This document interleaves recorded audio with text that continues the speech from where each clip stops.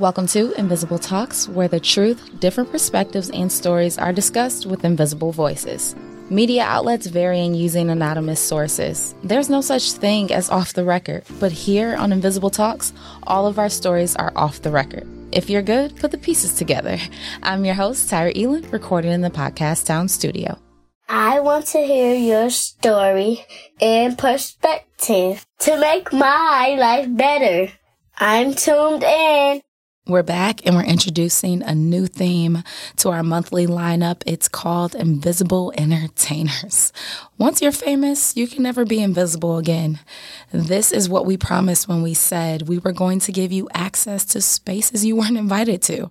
The catch is, I'll let you know who the entertainer is towards the end of the episode. So you'll have to pretty much listen to the end. She never fit in. She wasn't the fan favorite consistently. But she was forced to get comfortable in an uncomfortable situation. Today, she was able to transform her pain into moments of wisdom for others to listen to. And so we're going to rewind back to September 8th, 2021 in Milwaukee, Wisconsin, where you'll hear her perspective, transparency, and vulnerability as a celebrity, processing the pain and being strong in front of millions. You may not have a health diagnosis, but there are a lot of gems in navigating life mentally and staying true to self. Let's take a listen.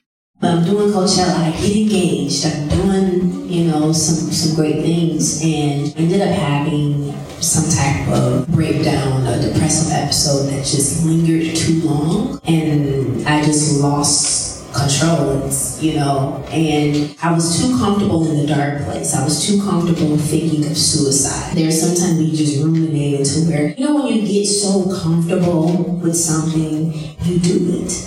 Just like I'm comfortable putting sugar on my grits, I can taste it, I can see it, I'm excited about the butter and that heavy whipped cream. Whipped cream? Not whipped cream, heavy whipped cream. Oh, I'm like, whipped cream and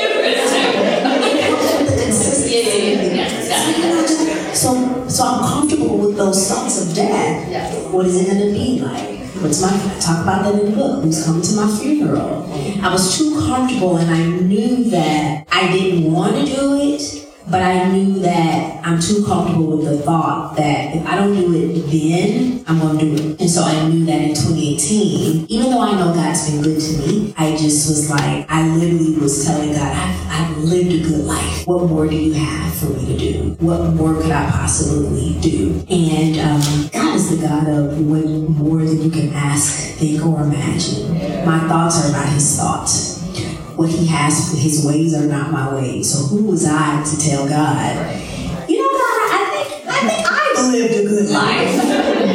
He's like, I gave you the good life. I gave you the life, so you don't tell me when it's supposed to be done and over. I can say that now with a sober mind. But in 2018, in July, I did not have a sober mind. So in your book, you talk about the difference between transparency and vulnerability. So you are being very transparent and have been transparent, but you also poured your soul into this book. What has it meant for your humanity as a celebrity to be vulnerable with your depression and anxiety? Being vulnerable is you literally almost be willing to run out of here naked. No matter what somebody says, your desire is just to help, and people can see when it's surface, but in order to touch the heart and to touch the soul, you must be vulnerable and be so vulnerable. I'm so open now to feel the burdens of people in this room right now. That's when you can be vulnerable, when our skin has pores. So our skin has pores. We're porous people. We're vulnerable to infection. We're vulnerable. You can rub a CBD oil on your skin. It's so porous that you can feel the effect of that oil in your skin versus ingesting it. Granite and marble, if it's not sealed, it's porous. Spill water on it. That's why folks with granite and marble countertops, every so many years, they want you to reseal it. Because if not, germ and bacteria gets in there. So that's vulnerable. So I just think of myself as being vulnerable, to allow myself be vulnerable, to not forget where I come from, continuously keeping it real, to what? help heal. That's your shirt, right? Yeah. So is it scary? Is it scary for you to be vulnerable? Or what was the transition period like? My mother used to tell me I tell too much. I was dating somebody. Let's go. And, well, let me say, I didn't know we were dating. He knew we were dating. I didn't know we were dating. It's a such thing. That's why you have to be clear on what the relationship is. Because I assumed he was dating other people because of who he is. And so I guess we was exclusive, but I didn't know it. So I went out with somebody else, and I told them. Wait. Okay. I told them, and my mother was like, "You tell too much." So I'm learning how to filter that and hone that in, because sometimes you can tell too much at the wrong time, and it does not have the desired effect that you want it to have. And there's one thing about telling too much, and there's a whole other thing about being vulnerable. And using wisdom and discerning, okay, what's correct for this room and for this house to share. And that's just reading the room. You know? There's this notion of a strong black woman. Mm-hmm. How did the notion of a strong black woman prevent you from getting help earlier? I don't know if you've ever been taught this or told this. I know my mother has told me, you come from a strong lineage of women. So I thought strong meant loud. I thought strong meant don't you take nothing from nobody and no man, and make sure even hearing things like make sure you got payphone money because you never want to be stuck. And my mother's mother told her, make sure you got your own stocking money. You don't ever want to depend on nobody to go get stockings. What era was this? Stockings and payphone money? So you kind of grow up with that you don't need nobody to take care of you and blah, blah, blah. You're going to be fine. We are the backbone of the family. But nothing is wrong with, I've never seen my mom cry. That don't mean she's a bad woman. I saw her cry twice. When my dad just passed and my grandmother's funeral like 12 or 13 years ago. I'm not saying she doesn't cry. She just don't cry in front of us.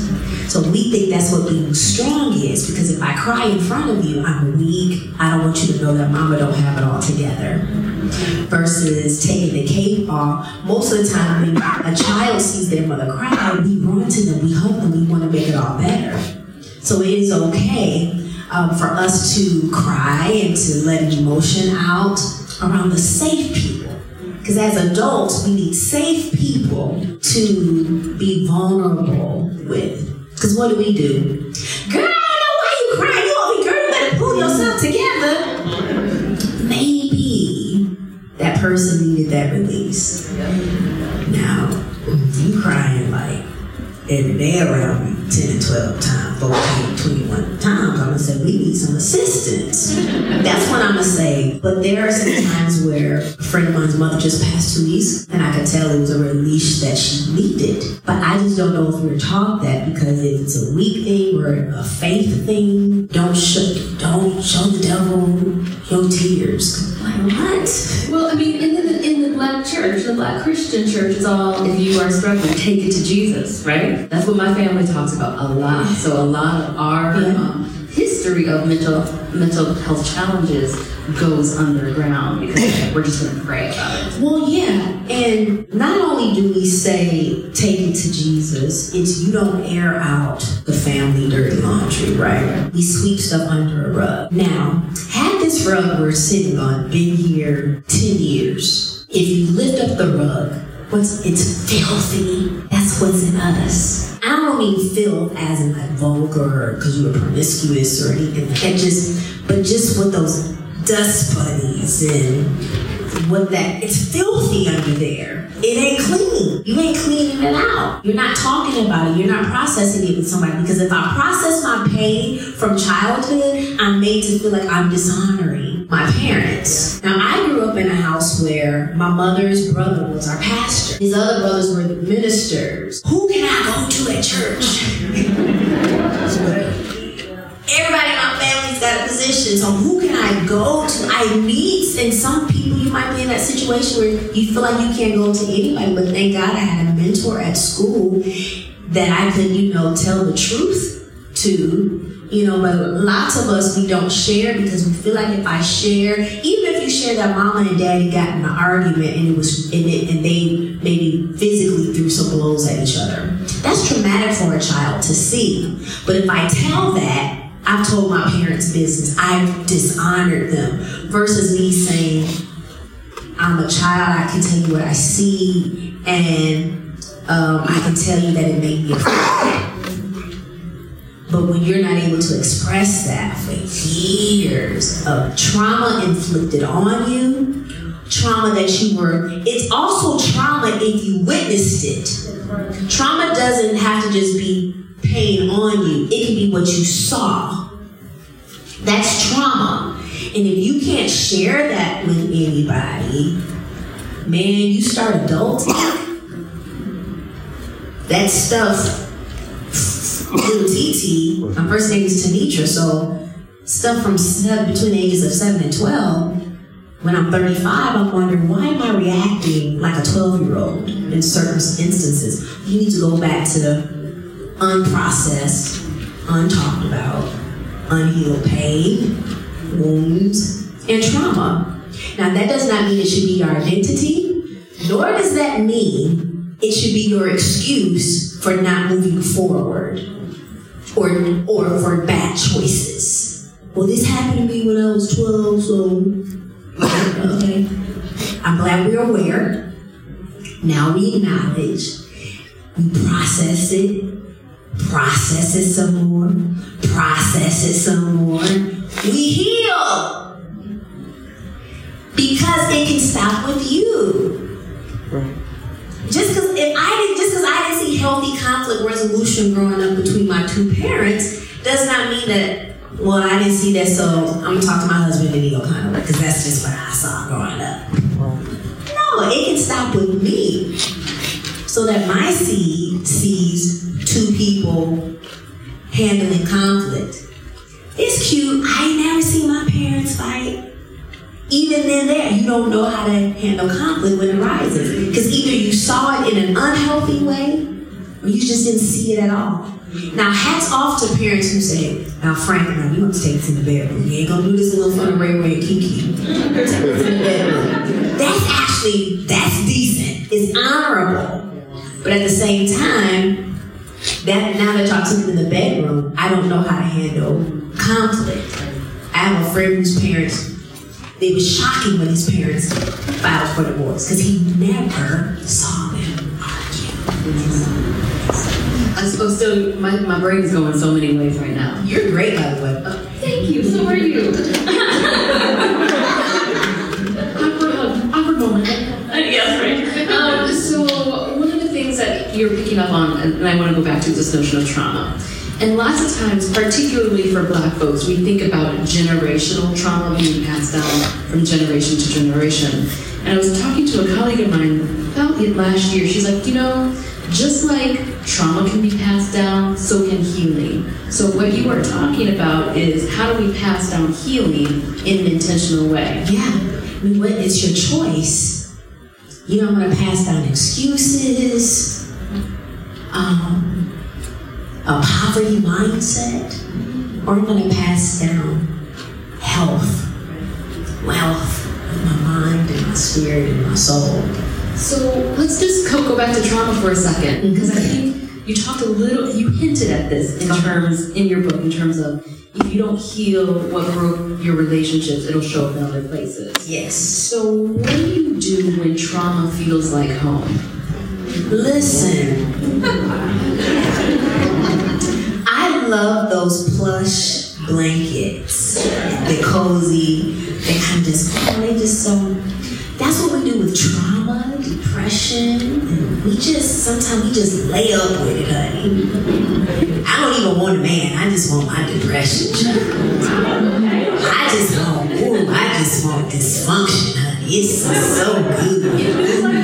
it feels like home. It's so, because it's easy to go back into that place, but it's hard to get yourself out, and sometimes it's hard to stay out of it if you're not making it a daily habit. Okay, so 21 to 28 days of. So in the 2018, I moved to Atlanta. I didn't know I was going to move there, but I ended up there, and I started making my bed every day. Because if not, I would stay in the bed because of depression. So I would make my bed. Even if I sat back on it and watched TV, I was not under the covers. I wasn't in comfort. You know, and that's the work every single day. So now, even if I don't want to, I have to make my bed. I'm not saying I never made it every day. I don't think, who in here made their bed every day? But you can have clothes everywhere, but when that bed is made, it's something spiritual about it. It's something grounding. It's centering. I don't know. It's something. I don't know. It's just a made-up bed. It's decluttering. But a person that is depressed, you don't want to wash up. You don't want to wash dishes. You don't want to make the bed. But I didn't want to stay in that state. So it was things that I wanted to do to get me from being comfortable laid in depression. So don't wrap yourself up in it. So every day it's symbolic when I make my bed because I want to be comfortable where I came from. So now it's like, I love the feeling of peace. I love the feeling of bliss. And it comes from doing the work. I still have a weekly appointment with my therapist. Sometimes we don't talk about nothing but crawfish. Seriously. She gets paid, and we talk about crawfish and corn. That's amazing. Meaning, yes. I really should have been able to taper, my sessions. You go from every week, now you can go to twice a month. But what I didn't want to do was what got me to 2018, I've had therapy. I've been going to therapy since like 2013, 2014, right? But I would only go when something happened, versus applying what she taught me in those sessions. I was just going to vent versus apply. So now I've been applying, and this woman she's changed my life. It's like I don't want to get my appointment up. But I know, and we talked about this recently. I was like, I mentioned her in my book. Her name is Annie. I was like, Annie, I know somebody needs this slot. I know somebody needs this slot. So, it's trusting the work. Trusting that I don't have to call Annie. Yep. Yes. Yeah. And apply what I've done. I'm not in an emergency state anymore. I'm in this is an application. You're healed. You're good. You don't need y'all pay $125 to talk about crawfish, sis. Or I'm going to reframe it. It could be preventative maintenance. Preventative maintenance. I agree with that. I do agree with that. Sometimes people I know someone who had to have it twice a day, every day. That's how traumatic that's, and the load in which you need to talk to somebody, So I want to talk about Destiny Cell. You used to be in I don't know if you do this. Gerard Red. Is you. Oh, you're who I replaced. That's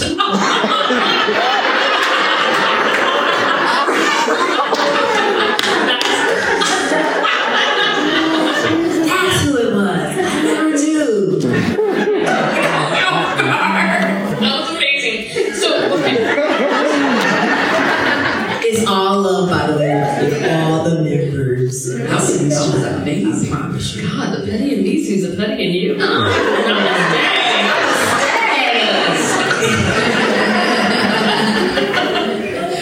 oh my God, don't y'all put that out there. You don't even meant to be like that. Lord.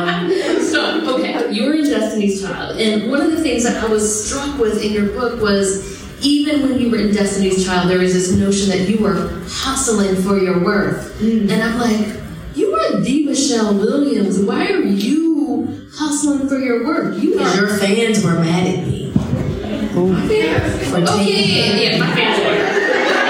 No. I boarded a moving train. There was no developing me in front of the public eye. But I will say, of course, it ended up being all love, but I was probably a little insecure as well because I wasn't developed with Beyonce and Kelly. You know, I'm trying to literally get in where I fit in. It really wasn't until the Destiny Fulfilled album, our last album, that I felt cemented, you know. But I really felt like I was flowing with like water with the ladies. Do you still feel like you sometimes have to hustle for your worth? Not hustle for my worth. There is a difference. Shrinking versus being humble. Yes. Ain't that close? Yes. Transparency and being vulnerable. Yes. Humility versus and shrinking. Oh, okay. Like, so let's unpack that. I need a session. I want to unpack that as it relates to relationships. Your eyes just got big. I'm an open book. Listen. I mean, yes, it's in the book. Do you ever have to feel, because you are the Michelle Williams, of Destiny's Child. Okay, I can understand. Yes. What is it, do you have to shrink yourself as this fabulous black woman to accommodate other people? Wow. I have. And when did you stop and how? Because I need to take notes. Not that I'm the Michelle Williams. So funny because my godmother the other day, she was like, you called me. I have a word for you. She said, if I wasn't sent in your life but to do one thing, you better have to know who you are. Yes, I promise you, that's what I'm talking about. Yeah. And I told her I was just having the thought within days. That's how God answers prayer. He hears you. He does.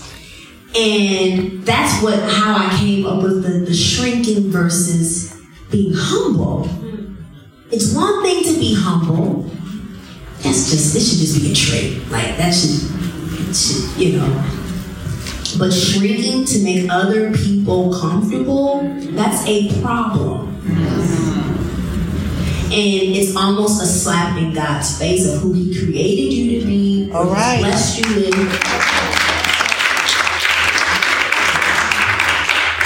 And it's not stay up here so you can look down on other people. It's stay up here. Somebody will gravitate and vibrate up and they'll get up there with you. Versus me dumbing myself down. Or me, okay, to make you feel good about yourself. I have done that. I've done, and not with immediate family, but I've done that with family who actually should be where I am. Say more about that, if you'd like. There are people who you have probably admired. You've gone on and surpassed them. And they project on you. They're mad at themselves. They're not mad at you for you taking the opportunity. They're mad that they didn't. So they have to look at you in spaces that they should have been too. They have the same gifts, maybe even better. So, in terms of checking in, I think I talk about it in the book. You do? Yeah. You do. No, and let me tell you why. I bring that up because I was thinking about that thing. And I know this is not like a faith-based setting. But be you. The enemy knew, even as a child, who you're destined to be. So he can use people close to you, people that you honor, admire, and respect, to say something, and it plants a seed. And you're wondering where the insecurity came from. Because somebody that you really like told you think you're cute, you're doing too much. Wow. No, I'm doing what you were supposed to be doing. But it's too much. It seems much. But if you rock with me, it ain't much. Right. Because you're in your calling and your purpose. So when you're in your purpose and your calling, there are those who, you could be in your purpose and calling as the most fierce HR supervisor. But there is somebody who passed up the opportunity to do the interview. You were ready. You got the position and they didn't. You were ready.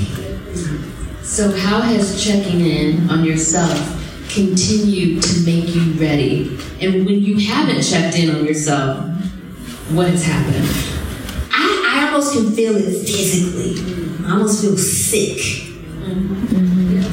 But that's why I have been I'm having these moments, and these are moments where, okay, you need a little healing still. You still need some adjustments. I will be talking to Annie about the humility versus shrinking. I know it was because I was home 2 weeks ago, and I was around a lot of family.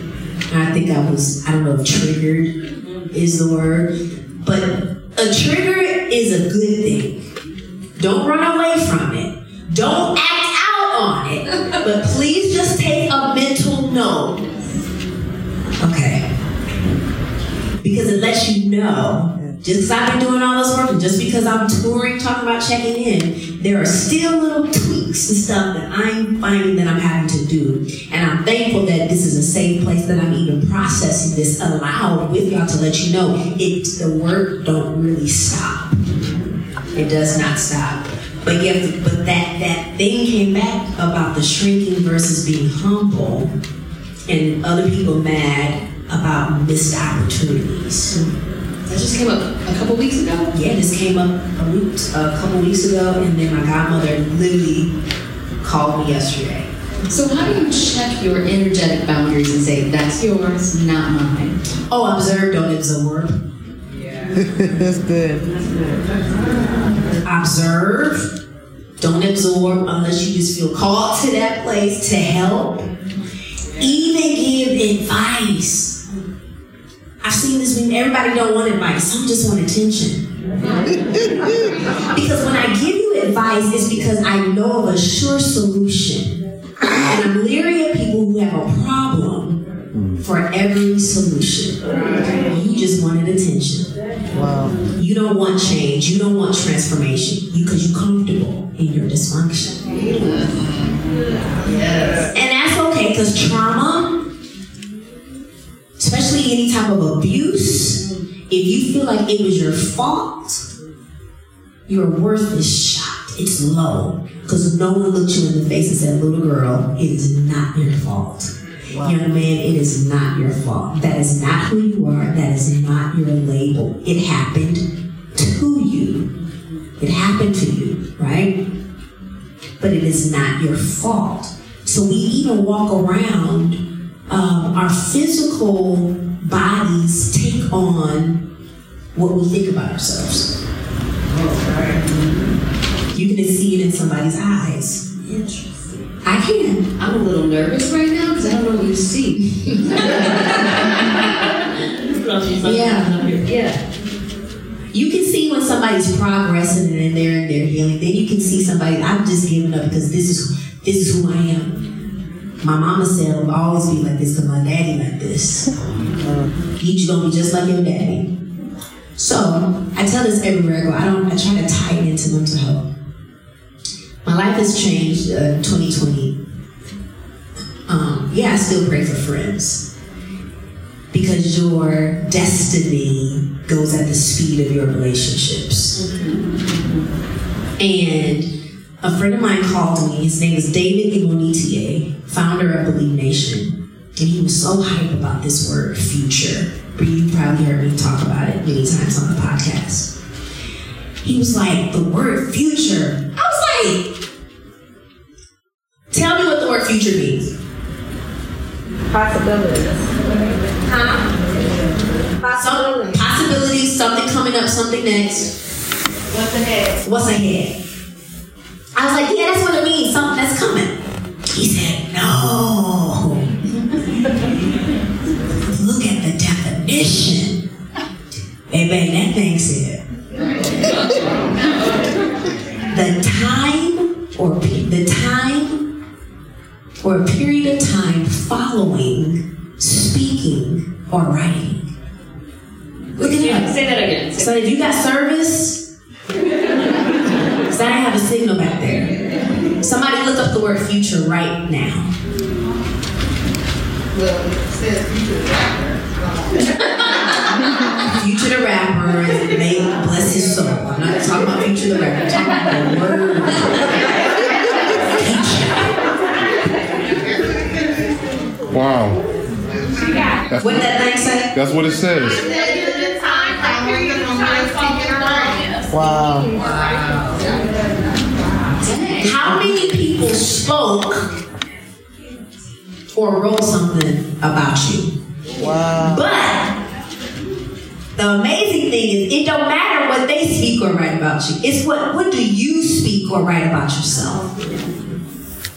So if it's the time or period of time following speaking or writing, I have a hand in my healing. That's right. Okay, let's go with, yeah. If you want to go to scripture, because that's what the dictionary says. Now, even if the dictionary can say that, All right now. what does the word say? Life and death. Is in the power of your tongue. Say it. Okay. You were dropping all this stuff, right? So I'm more intentional about what I speak or write. Ooh. Just the other day on Facebook, I have an account and I just lurk on my family. It's quite entertaining. And my niece was taking her brother to school. She said, "Have a good day, Miles." He said, "I'll try." I got in that group chat so quick. So what you mean you gonna try? You will have a good day. You are going to make great friends who are going to be a positive influence on your life this entire school year. And I say you are going to have favor with teachers and staff. What do you mean you're going to try? You will have a good day. And what did he respond? They were, I said, so then it was silent. I said, y'all gonna leave me hanging? And then they were like, yes ma'am, I'm gonna have a, you know. So we have to be intentional about what we speak or write. Our future, we have a hand in curating what we speak or write. In my book, I talk about, what was I saying? I'm never gonna make it down the aisle. Do you want to make it down the aisle? Do you want to be? I do. Okay. Yeah, I will. Okay, so we're talking about future words and all of this happening, and your book coming out during this time period, right? I think about the notion of what it means to live during an apocalypse. Did you just say yeesh? Sounds like you're from Wisconsin.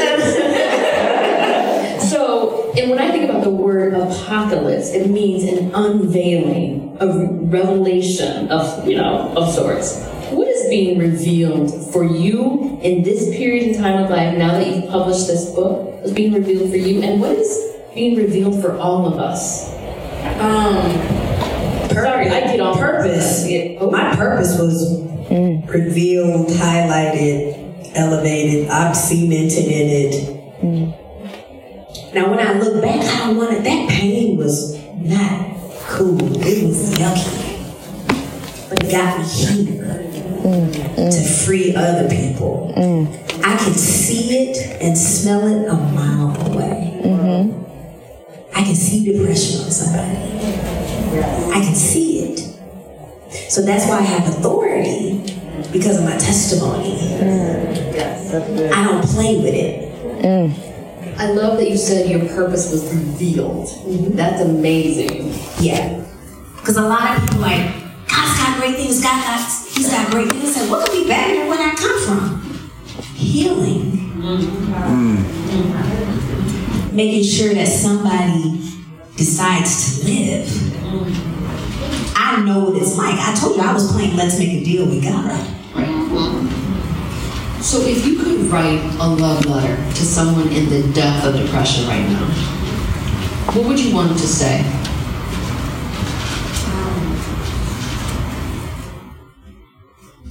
You're gonna live to see it happen. Yes. Live. You're gonna live to see it happen. I would tell them to live. I would tell them, I know it don't feel like it. Whatever that it is, if it's not life-giving, remove it, right? But it gets better. How about you get better?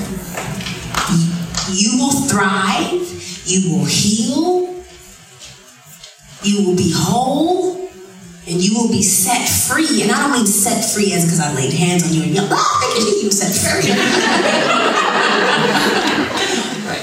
Because you can do that and get up and walk right out of here and still be dysfunctional. Nothing changed. Miracles are instant, right? Sometimes healing can take some time. It could be an ongoing thing. I'm still healing, obviously, right? So I would just tell somebody, please live. There have been a few deaths by suicide, and I'm like, man, if I could just have a bullhorn to tell them, there's hope. You're loved. You're seen. And the enemy isolates you to make you feel like nobody understands what you're going through. No one could possibly be going through this. That's a lie. It is a lie. Whether you're a Christian, whatever religion you are, belief culture, that's from hell. It's from a dark place. Any thought, this is how I decipher thoughts. If it's a God thought or a dark thought. Is it life-giving? Is it correcting? Because everything ain't always, woo! Some stuff is correction. But when it's like telling you to take your life, when it's telling you nobody loves you, that is a lie. My close friend's sister just died by suicide because she didn't believe anybody loved her. That is a lie. I asked God the other day about self-love. I've been seeing a lot of things about self-love. It's like, man, what is it? Where do you start? Where does it begin? The response I got, self-love is what can start and what you say to yourself and what you say about yourself. Okay? And what is the word future? The time or period of time is following, speaking, or writing. So I am healed. I am whole. I am an overcomer. I am successful. I am free from depression. I am free from anything that seems to be generational. I am free from that. You can tell yourself you'll write a book about it one day. You'll open up a nonprofit to help other people that are suffering. You are going to live. You have to live. You have to heal. So anybody in here having any thoughts? We're not playing Let's Make a Deal with God. None of that. You will live. You're needed. I can't do all this work on my own. We need everybody in every county, every city, every state. I don't care if it's just you at your church. You're needed.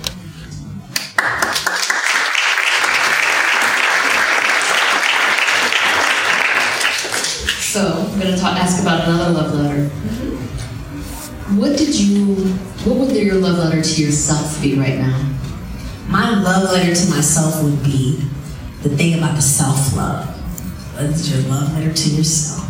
See, this is all lining up about self-love. My love letter would say, make sure you know what you're saying to yourself and about yourself. Because somebody else can say it, that don't mean you gotta believe it. What am I saying to myself? I belong here. I've gone to places and feeling like I don't belong. No, you got the invitation and you belong here. You're qualified. You're qualified. You are not your pain, you are not your past. Even if you are the inflictor of pain and abuse, there's hope for you. I've said some words out of my mouth that would really disqualify me from being up here right now if it was up to humans. I've inflicted pain on people. Forgive, even if the relationship don't rock the same. Our job is to forgive, ask for forgiveness, because people also think forgiveness means automatic restoration of the relationship. We're not going to brunch no more, bro. We're not. Sis. But I forgive you. If I see you at church, hey, oh, you look good at that. Nice. Amen. We're not going out to eat. Forgiveness does not mean restoration of said relationship. It don't mean it's going to go back to the way it's supposed to be. You talk about the difference between reconciliation and restoration. Reconciliation is we come into some type of agreement. Okay, we reconcile. Okay, cool. We gotta go? 10 minutes. Okay. Restoration. Restore is what it means. Restoring, I know it says restore it back to its condition. I kind of don't want it to restore it back. You know, when I read that part of the book, what came up to me and what I made a note of is, what does that mean for racial justice in our community, in our country? So what are your thoughts on, that? Yeah. People not dismissing. I don't think there can be any restoration or any reconciliation when pain of any kind is dismissed. You mean like gaslighting that happens? Okay, yeah. Yeah, gaslighting, yeah. So, pain that is dismissed. Well, I didn't do that to you. Well, your great-great-great-granddaddy did. Okay? Y'all still got some remnants of it. Resident. I'm not saying it's you. But what I'm saying is don't dismiss. Well, the world is moving on. But that's just in relationship, period. I cannot dismiss your pain. We can be talking about, I might have burnt your head with a pressing comb. I cannot dismiss that hurt. So if you tell me that hurt or that hurt my family, I am supposed to say, I am sorry that hurt you, that I hurt you, or that somewhere along the line I had anything to do with that. What do you need of me? That makes a safe person. What do you need of me? I need you to understand. And it's okay to say, help me understand. How do I understand? Okay, well, look at this literature. Read this. This is a trusted resource. Okay. Well, will you come to church with me so you can know my culture? Right. Will you come to the barbecue with me to know we're not being aggressive? We just excited because the barbecue sauce was good. I just don't put raisins in the potato salad type thing. I don't want any line, but I understand people do make texture or something. Seriously, that's how we restore or reconcile. I think the root of it is not dismissing pain, whether it's racial, relational, but let's not dismiss pain. Let's not dismiss not just Black pain. There are other cultures, other races who have gone through some pretty horrific things. So let's not dismiss it. So I love that you're talking about dismissing pain, because this brings me way back to the beginning of our conversation, and how as Black children we are often taught to not pay attention to our pain. Yeah. And how get up, boy, don't cry, we don't cry. Right.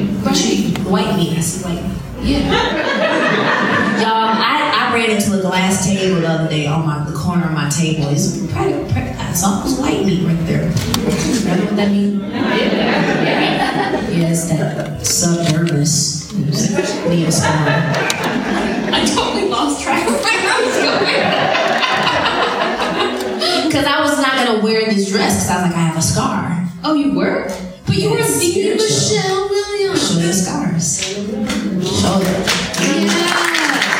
And that's what your work is about, is showing your wounds. You're just going to put makeup on, but what if I were brushed up against somebody that got white pants on or something? Now that's a rule, y'all. We got to stick to that rule. If you want to wear white after Labor Day, wear white. So you're dismissing pain. Oh my God. Thank you for bringing me back.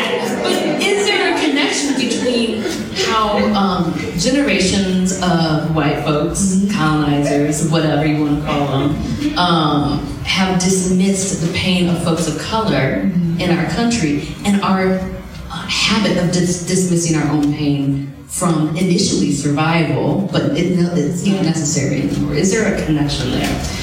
There could be. I feel like, as my grandmother would say, she just would say this about anybody.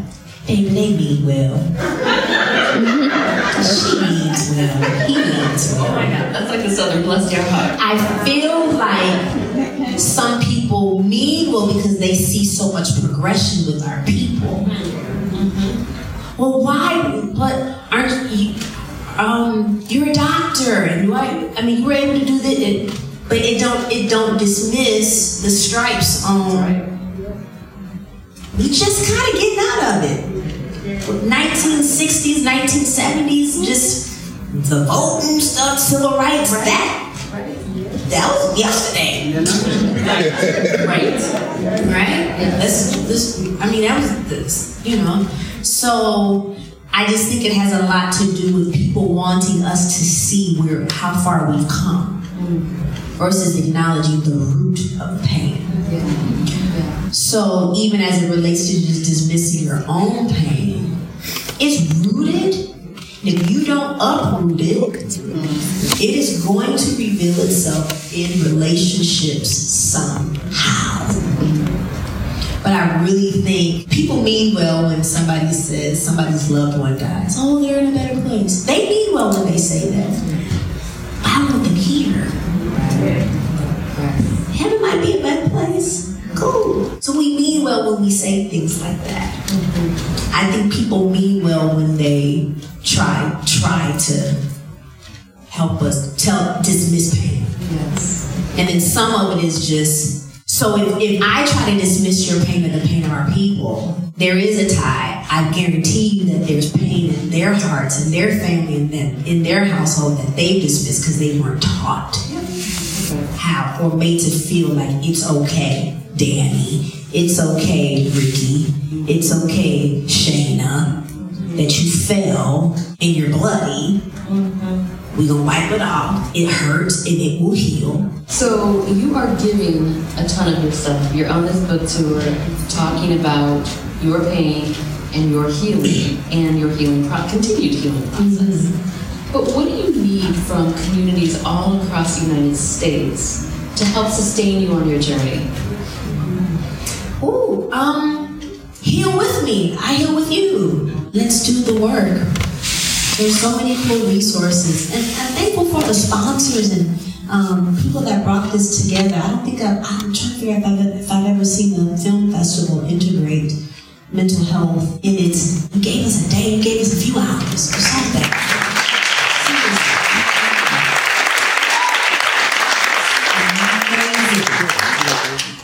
So we're finding out so many people in entertainment are dealing with mental health issues. So I would just say there are resources like psychologytoday.com, the college, Yeah, I can imagine that there are a ton of resources and links and tabs that they could give people in this room who say, you know what, I think I want to, you know, Michelle and her therapist, they've been talking about crawfish. She's healed. She's a little further along her journey, but I want to heal from something my dad did to me. I want to heal from something mama said to me. I want to heal from being bullied at school. I want to heal from this relationship that broke my heart. And I just feel like maybe I'm not supposed to do relationship. We're humans, we're meant for connection. So as we close out our conversation, what's on your heart and mind? And if it's in a song, that's cool.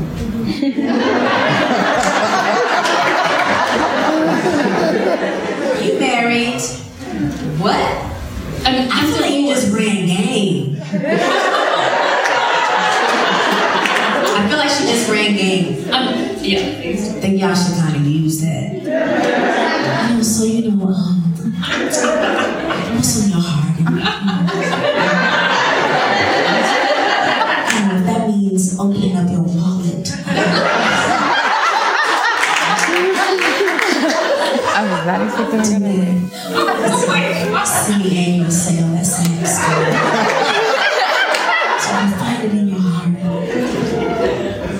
By way of financial sowing into my ministry. You tried it, Shirley. You tried it. All right. What's on your heart, mind? Because he lives, I can face tomorrow. Because he lives, my fear is gone. And now I know who holds the future. Your life is worth living just because he lives.